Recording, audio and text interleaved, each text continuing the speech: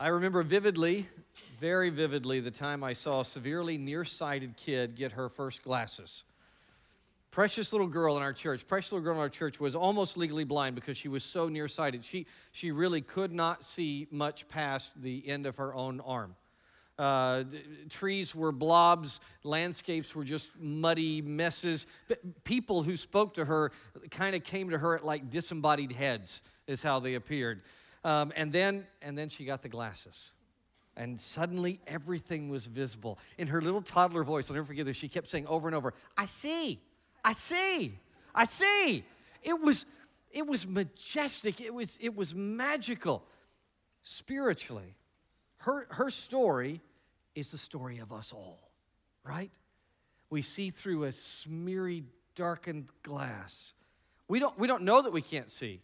We think this muddiness is real vision. The people around us tell us so, in fact. They talk about how enlightened we are, seeing no further than the short reach of our own lives here on this earth. But then we open the Bible, right? We put on the lenses of God's Word, and suddenly everything is clear. Things are thrown into stark relief. We cry out, I see! I see. And that is precisely what happens to Christians who read 1 Corinthians chapter 6.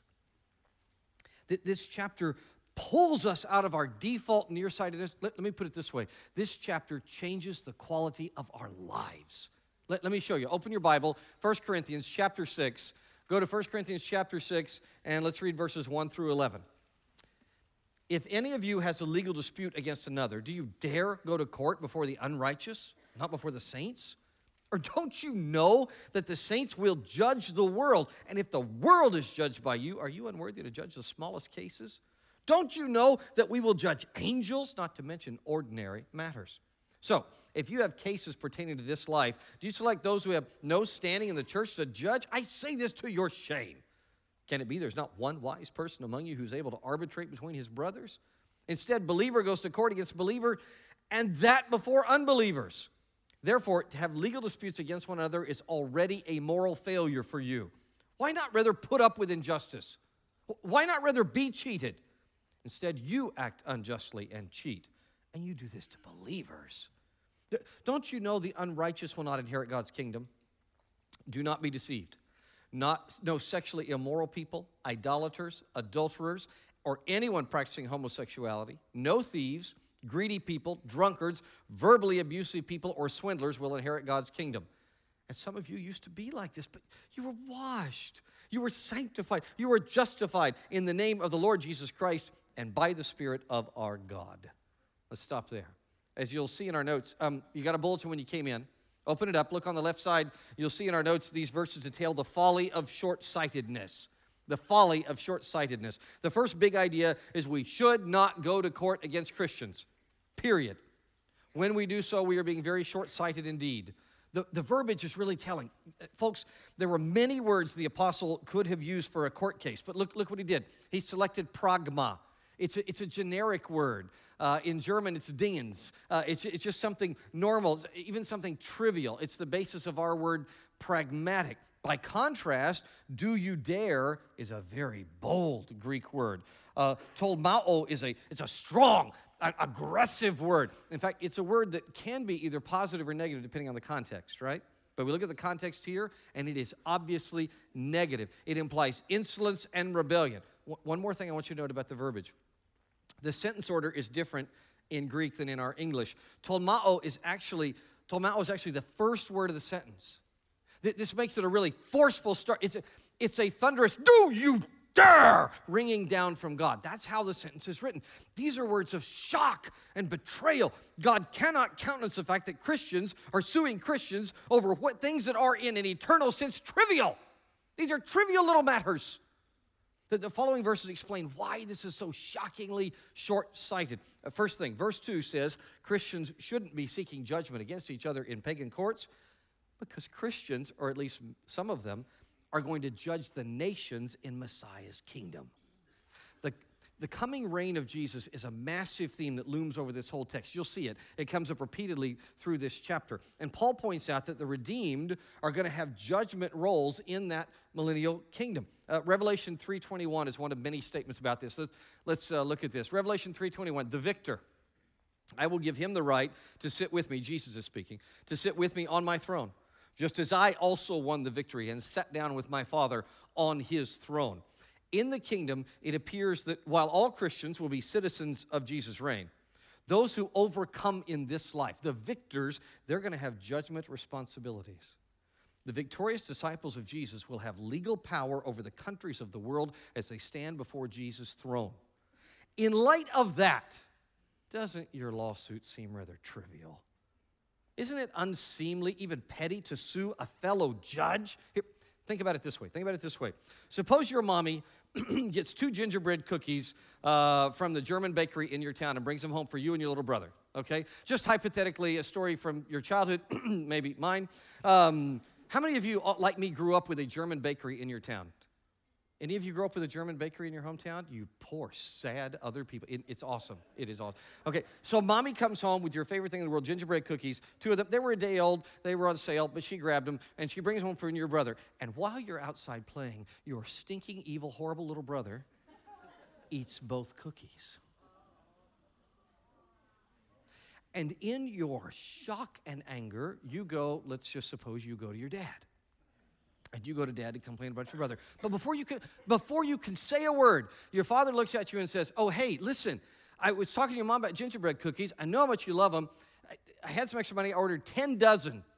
10 dozen gingerbread cookies. I want you to take them out in the neighborhood. They'll be arriving tomorrow, fresh, hot. Take them out in the neighborhood, and you just share with them however you want. Give them to all your friends. Share with everybody. Okay, that's the scenario. You got the scenario? Now, in light of that scenario, which of these 2 options are you more likely to take? I want you to just choose. You lean more toward one of these than the other. Choose one of these 2. Option number 1. You go and you still lament to your dad about your brother, but mainly you focus on the huge number of cookies you have to come, right? Option 1. Option 2, you go out to the kids in the neighborhood and you trash your brother and you ask them to help you get revenge.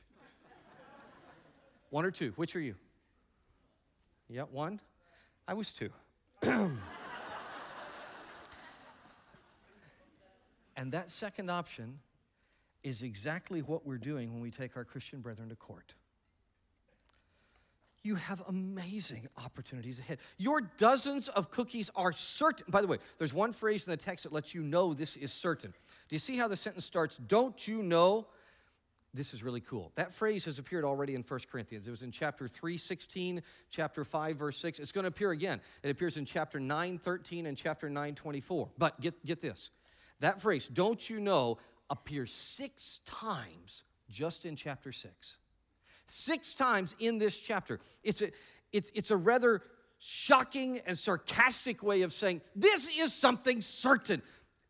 Everybody knows this. You should know this. By the way, outside of 1 Corinthians, this phrase, this construction, don't you know, it's only used 3 times in the entire rest of the Bible. In some sense, this is the most shocked and angry chapter in the entire Bible. You know this, or you should know this. Christians are going to distribute judgment to the world, so quit suing your fellow judges. We also mustn't sue other Christians because we will judge fallen angels. You see verse 3, that's what it declares, and it starts with another oidos statement. Don't you know that we will judge angels? 2 Peter and Jude talk about how demonic fallen angels are set aside for judgment. 2 Peter 2, for if God did not spare angels when they sinned, but cast them into hell and committed them to chains of gloomy darkness to be kept until judgment. And he goes on, but his point is not germane for us today. Point is, demons face certain judgment to come. And here, Paul reveals that judgment will be performed by humans. Christians will judge these incredibly powerful spiritual beings. Given that future, does it really make sense for you to file a tort against your Christian brother because you slipped on a sidewalk? We mustn't haul other Christians off to worldly courts because it's shameful to be so petty. That's the idea at the end of verse 3 through verse 7. Ordinary matters is biatikos. Biatikos means anything found in the ordinary course of life, like people who don't put more toilet paper on after they use the end of the roll. Or worse, don't you agree with me, Rick? People who put the roll on backwards. Right? All that stuff we go to court over is normal. It's part of, people steal your cookies. They do. They wrong you. They cheat and they lie. It's horrible. God cares about you in your distress, but he doesn't agree that your best recourse is to head off to court with a grievance against another Christian. In fact, he says it is shameful. And in fact, God shows that arbitration is better because it reflects redeemed community. That's one reason elders are set up in every church, so that we've got this removed repository of wise brethren who can adjudicate between us. And I'll tell you, it works. We have done this at this church. You know what we do most of the time? If we have two brethren coming to each other, we require them to hire a Christian arbitrator. And it's amazing. It has worked every single time. After all, even lost people know that a team should police its own locker room, right? Now, listen carefully. This is only for the redeemed community in Christ. With non-Christians, with companies, with governments, courts can be used. In fact, they should be used. Just think of Paul's life. When Paul was in Philippi, and he was badly wronged, and the magistrates wanted to kind of cover it up, Paul demanded, no, we're going out to court. This must be clearly spoken. Later in his life, he used the ultimate legal recourse of his day. He appealed to Caesar, right? And he did so without any sense of compunction that was wrong. It was the exact right thing to do. In each case, he's fighting persecution. So he brought legal action against non-Christian entities, specifically governments, but he did not sue his fellow Christians individually.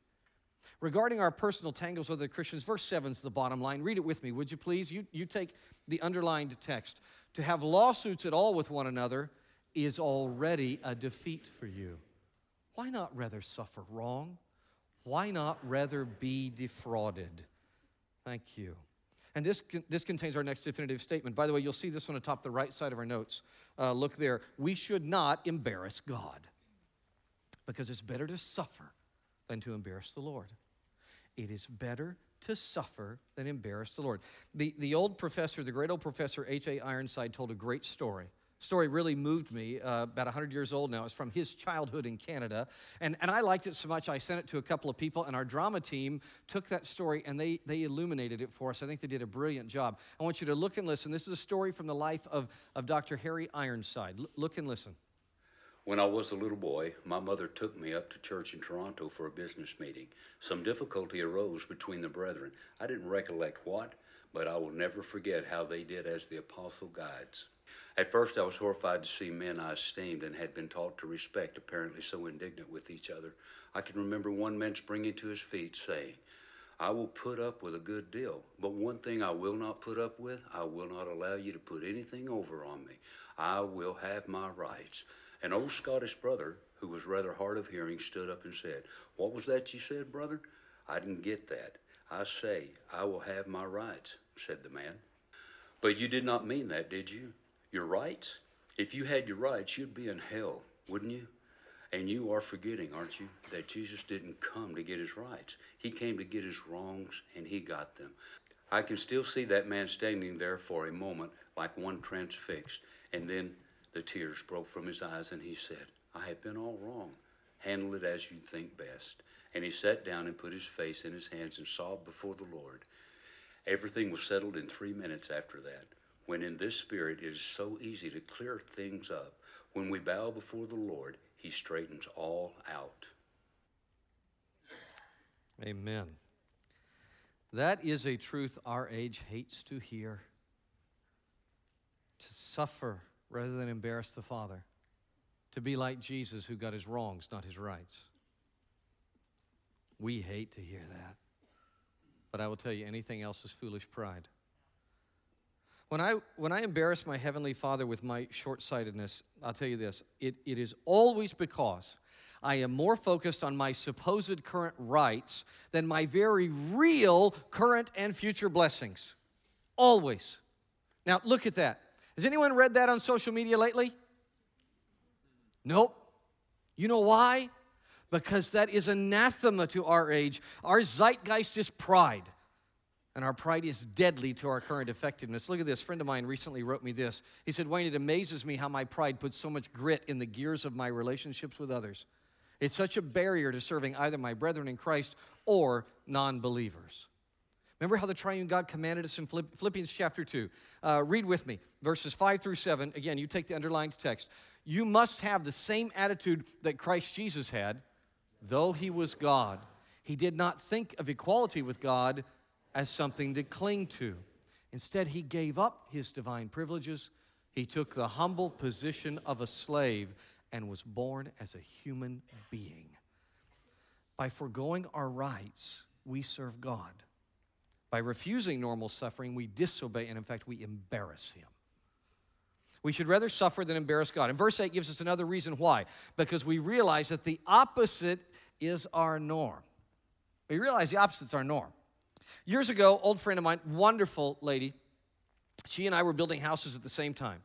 Now, in her case, she hired a custom home builder who was a wonderful guy that went to the church that we all attended together back then. In my case, it was a tract home built by a huge company, although very quickly I also was dealing with a believer, because 1 week into the process, I was very blessed to get to lead this, the contractor who was the GC of our home. I got to lead him to faith in Jesus Christ.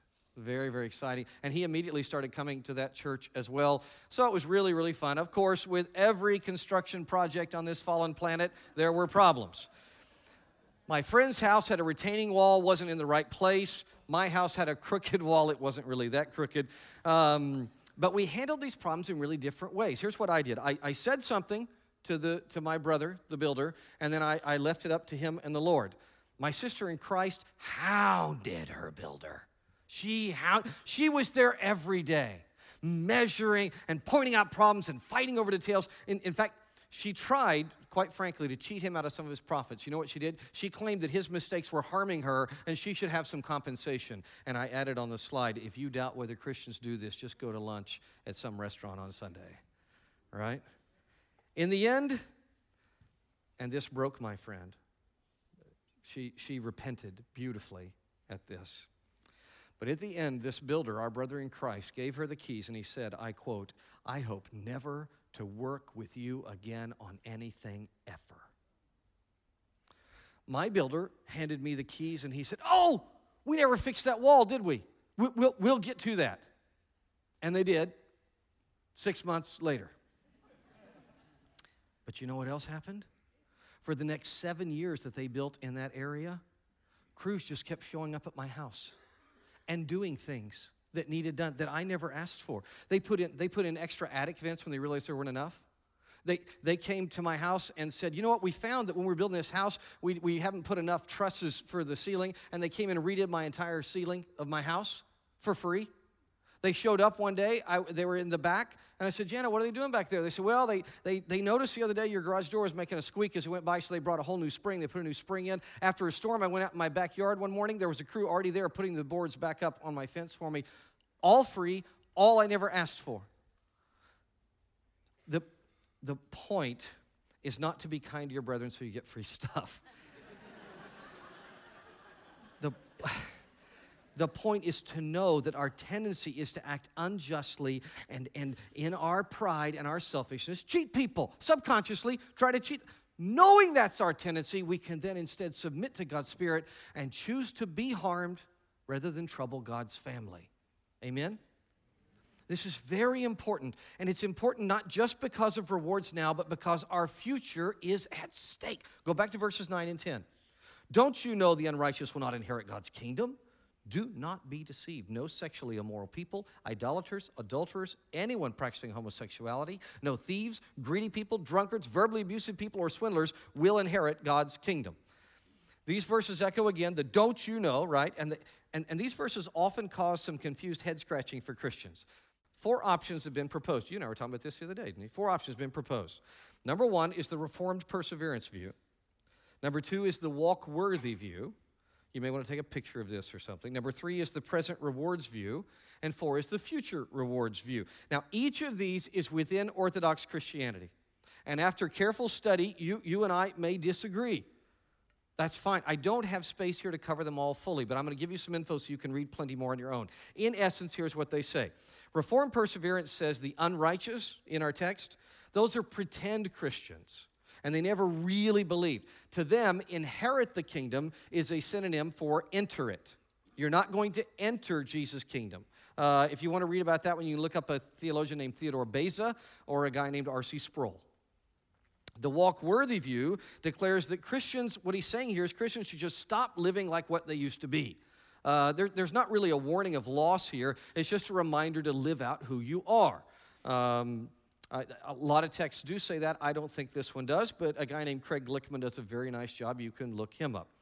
Third view, present rewards says inheriting is not entering. Those are not the same thing.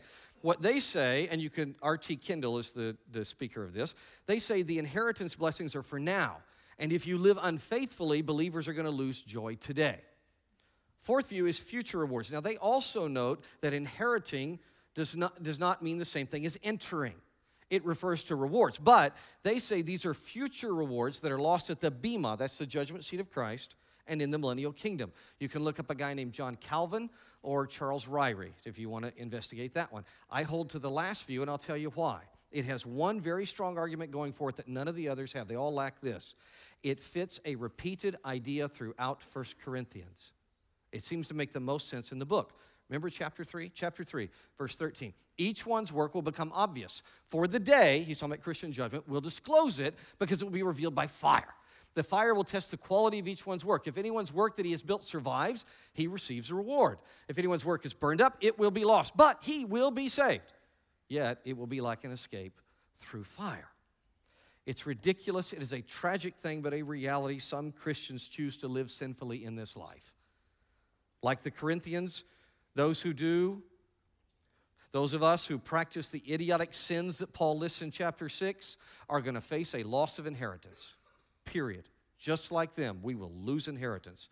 Again, end of the book, Paul uses very, very similar language. Chapter 15, verse 50. Brothers, I tell you this, flesh and blood cannot inherit the kingdom of God, and corruption cannot inherit incorruption. Now, Paul in chapter 15 is defending the truth that Christians are going to receive perfect, resurrected, eternal bodies. Amen. I can't wait. And his language here shows that inherit cannot be the same thing as enter. You see, we know from Isaiah and a whole bunch of other prophets that there are going to be people in the millennial kingdom who will not be believers in Jesus. They will not have resurrected bodies because they're going to be born during the kingdom. The Bible's very clear on this. They will literally enter the kingdom at birth, but they cannot share the Christian inheritance because they don't have creature perfect bodies. Thus, 1 Corinthians is saying in all these different passages that we should not embarrass the Lord because our future is at stake.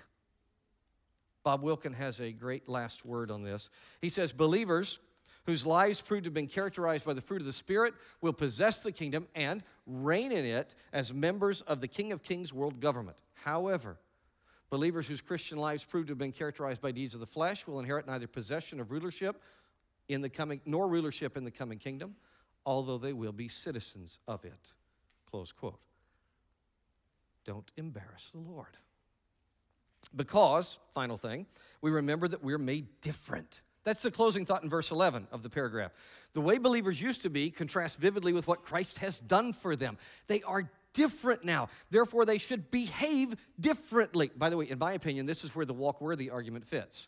Not in verses 9 and 10. It fits here. You're different, therefore live differently. So to emphasize the point, God has Paul use three terms that specifically illuminate our forgiven status. He says washed.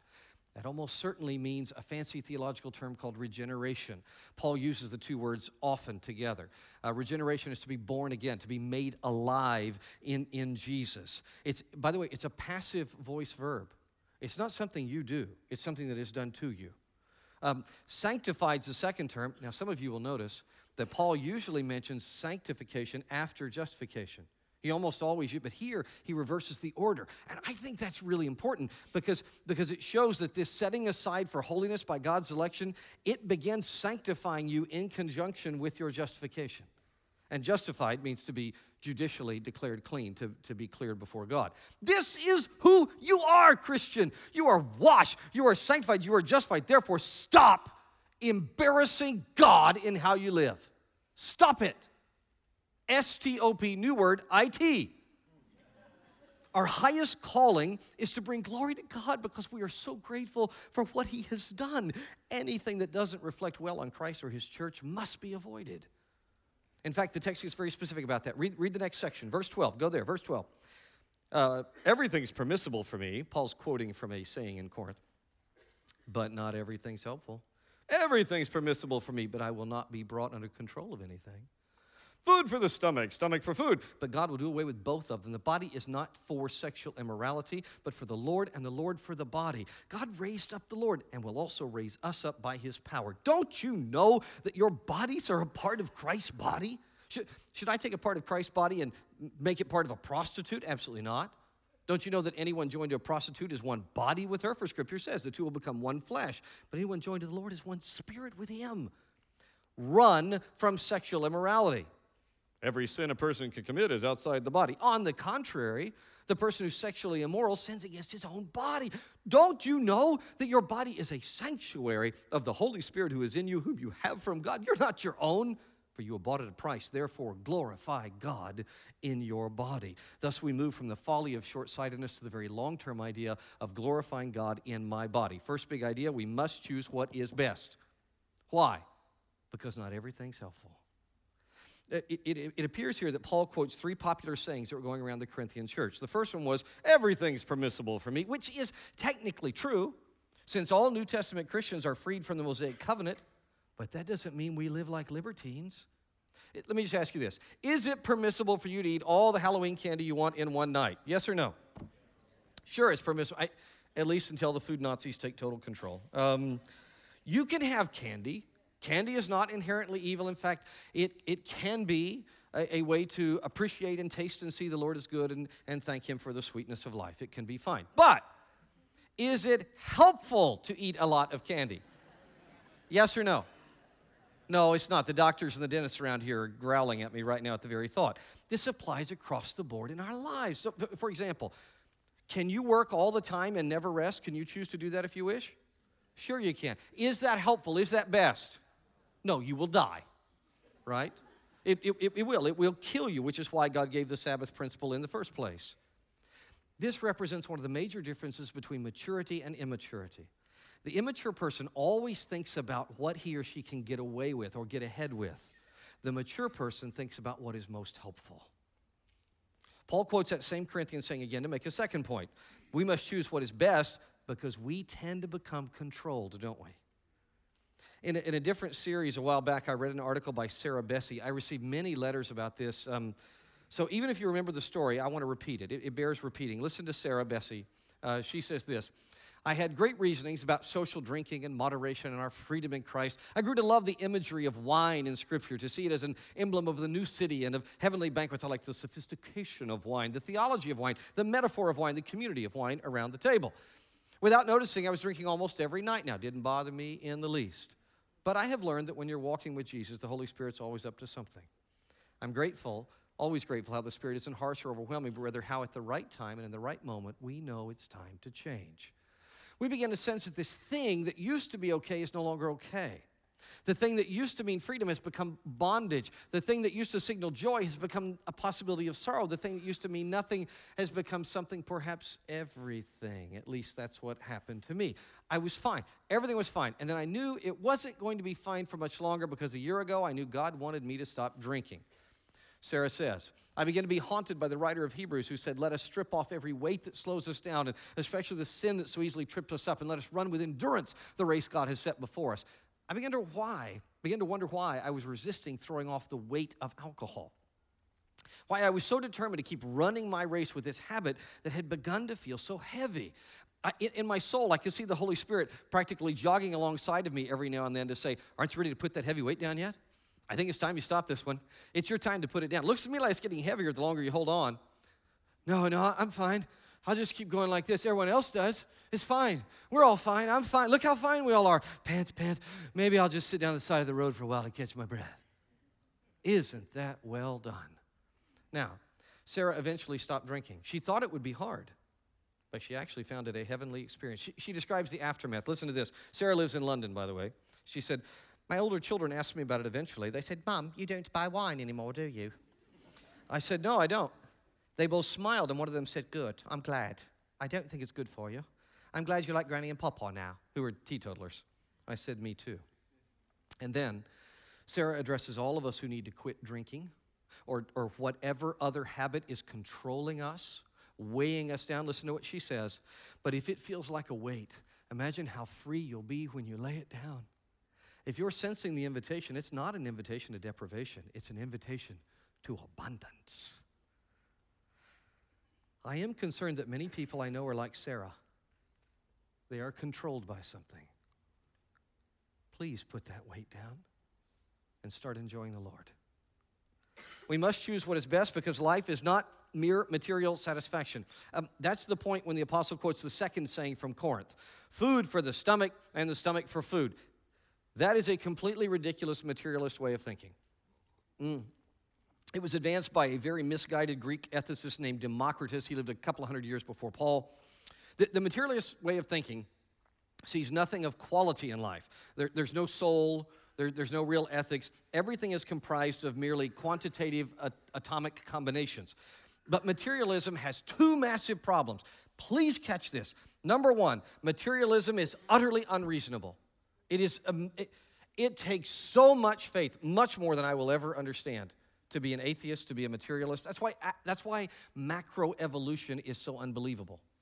Let me show you. The comedian Kellen Erskine, listen to him on this subject of materialism and macroevolution. My favorite animal is a penguin. I just feel bad for them. Penguins are the reason why I don't completely believe in the theory of evolution.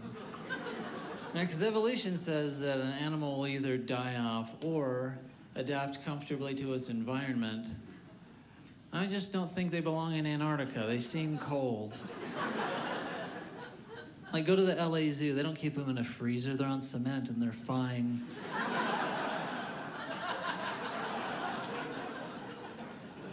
Every other animal in the South Pole has at least 15 inches of blubber or fur to keep it warm. You ever seen a penguin walk? They walk the same way you would if you were wearing cold, wet pants.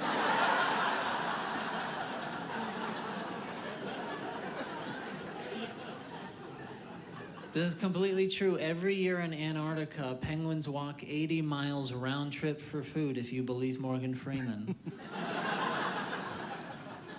Here's where evolution gets shady. If these poor animals have been walking 80 miles every year for the past 10 million years, why don't they have knees yet?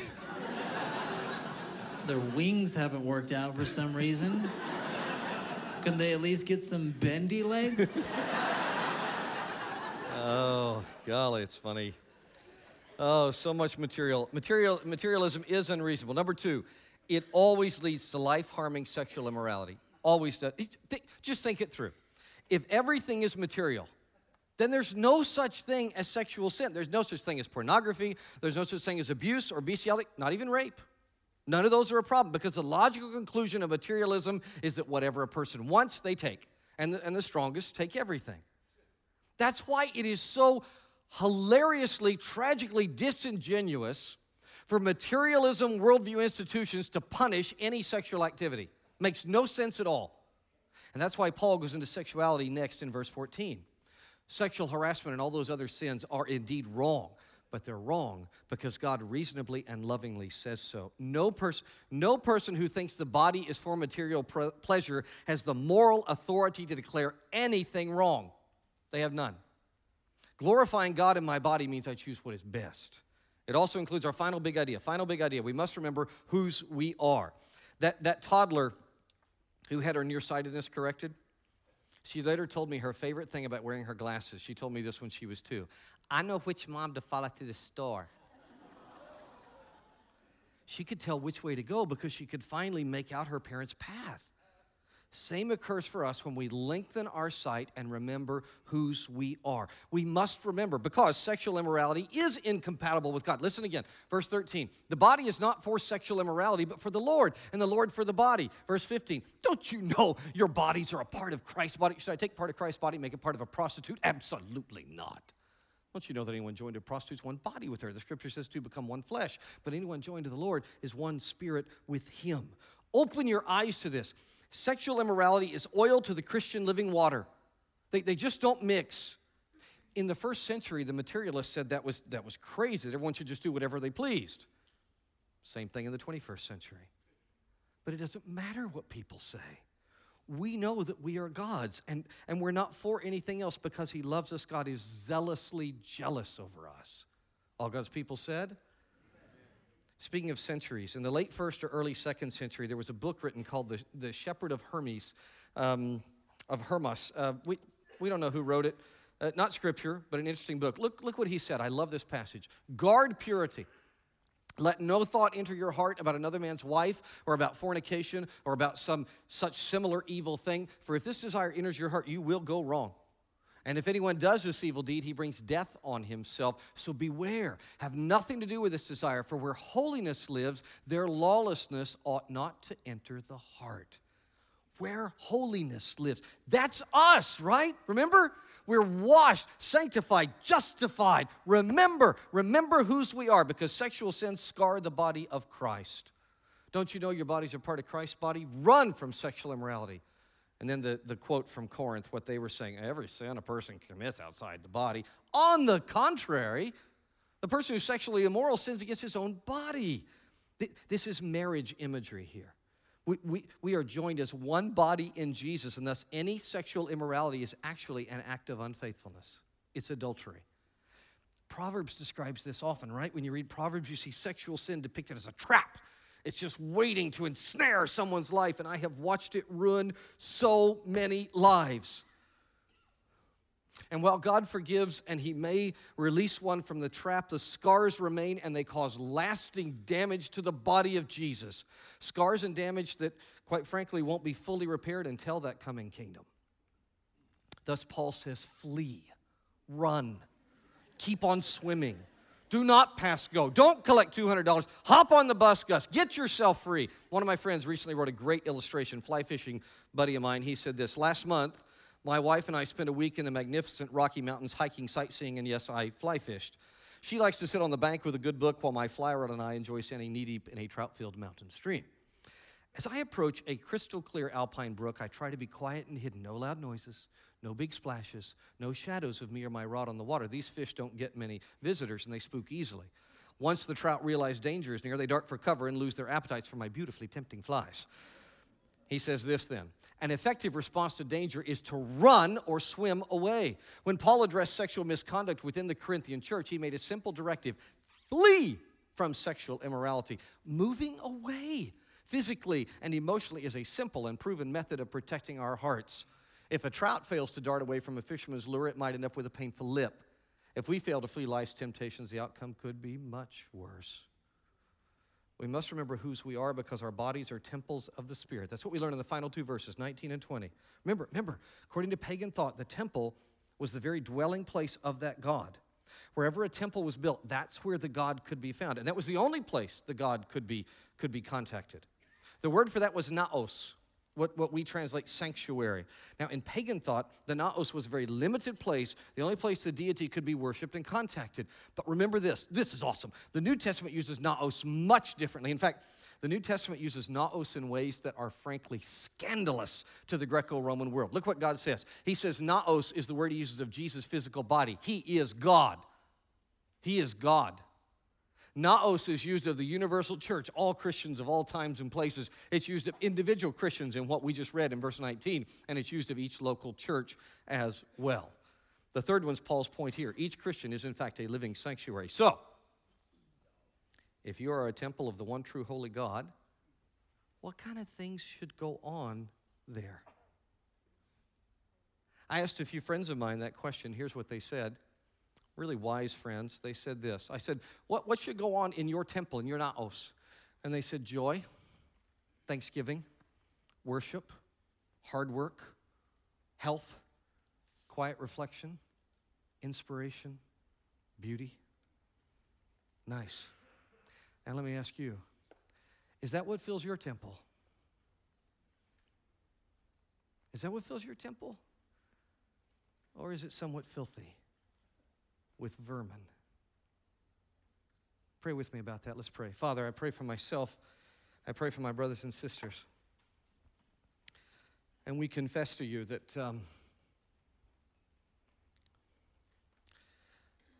that our temples are not all they should be. Our souls and our bodies are not really what they should be as places to meet you and enjoy you and worship you and delight in you, where people can actually engage God.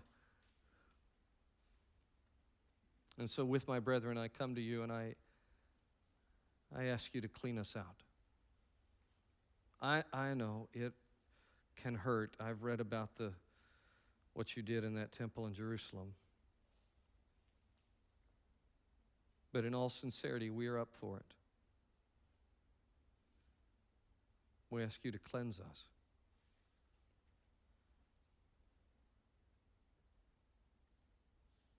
And Lord, I pray for anybody studying with me that isn't an ounce of God because they haven't trusted Jesus. Friend, listen, Jesus is fully God and man, just as he claimed. And he came here because he loves you. And he gave his life on a Roman cross. And he rose from the dead so that if you would trust him, if you would believe in him, you could be a citizen of his kingdom forever. You know how he puts it? He will come and dwell with you. You become a temple of God. But you have to trust him and him alone. I pray you do so right now.